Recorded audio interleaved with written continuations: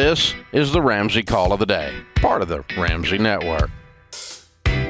Joining me today is Ramsey personality, Dr. John Deloney. Ellie's with us in Kansas City. Hi, Ellie. Welcome to the Ramsey Show. Hi, thanks for having me. Good. How can we help?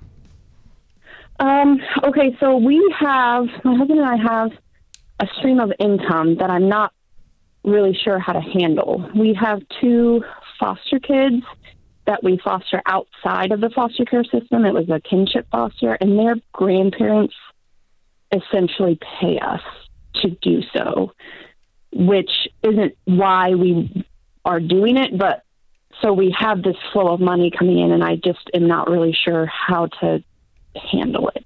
It's part of your income.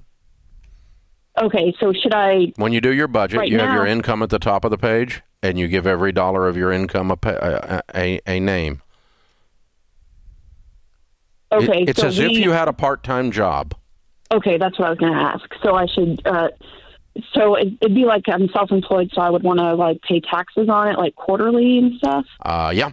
If you're going to claim it as income, they're going to claim it as an expense, then you would need to set aside a fourth of it as taxes. And then you put the rest of it in your budget, and you work it. Period. It's not different money because it's for the kids, because you're going to pay for the kids' stuff anyway. And what you do to feed the kids or clothe the kids or whatever expenses you have associated with the kids during the time you're fostering them is you're going to do regardless of the money. You'll do it if it's more money than you get. You'll do it if it's less money than you get. You're going to do it. You're going to pay the light bill because they stay in the house. You're going to pay the food bill because they stay in the house. You're going to pay the water bill because they stay in the house. So you don't. Child support's the same way. It's not wholly. It isn't set to the side and separate. It's for supporting the child. And by the way, you almost always spend more on kids than you receive in a situation like this. Ellie, are y'all designated guardians of these kids? Right now, we have temporary custody, and we're actually in the process of adoption. Okay. All right, good. My fear is these off-book deals with kids can get real messy real fast. Yeah. And so good for you. That makes me happy that y'all going through the official process there.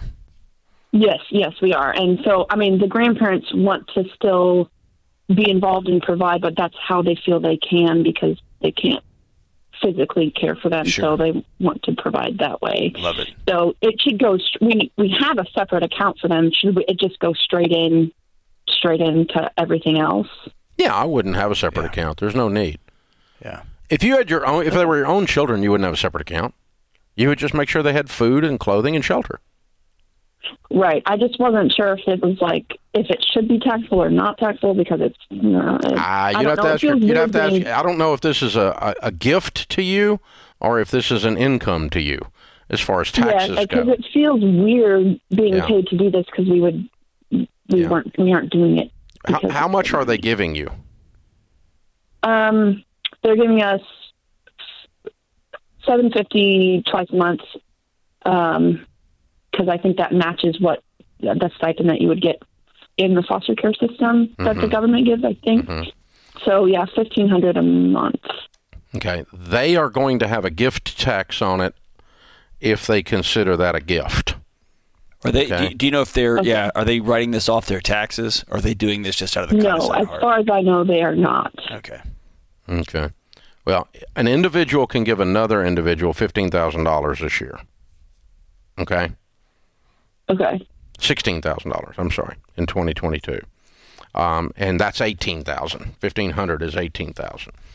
So, if they don't report it, it's probably never going to come up. But technically, if they got audited, they could pay gift tax on $2,000. If this is a gift, if it is a gift to you, so I could just give you some money. I could give you $10,000. Okay, and there's no gift tax on that, and there's no income tax on that. If, however, I'm paying you for a service, then that's an income that you would pay income tax on. And so I think we need to have a determination here that, made by you and by them, that this is not payment, that this is a gift. You probably want to get that in writing. Okay, and then that would be figured out. We are giving you a gift because you're being so kind to our children. They're not paying you for child care services. Yeah, if they're paying you, then it becomes taxable. If they're giving it to you as a gift, it's not taxable. So I would probably get a letter from them stating that this is a gift. And then I would not pay taxes on it. But as far as I would not pay taxes on it. Because I think that's really what it is. I think that's the spirit of the thing. Right. So do you know if that letter has to come with every No, it needs to come once. It needs to come once a year. Yeah. And hopefully it's only going to come once because you're going to get the adoption done. Right. And if you adopt these kids, are they still planning on giving you that gift? I think so, because I think they still want to contribute because. Okay. Sure.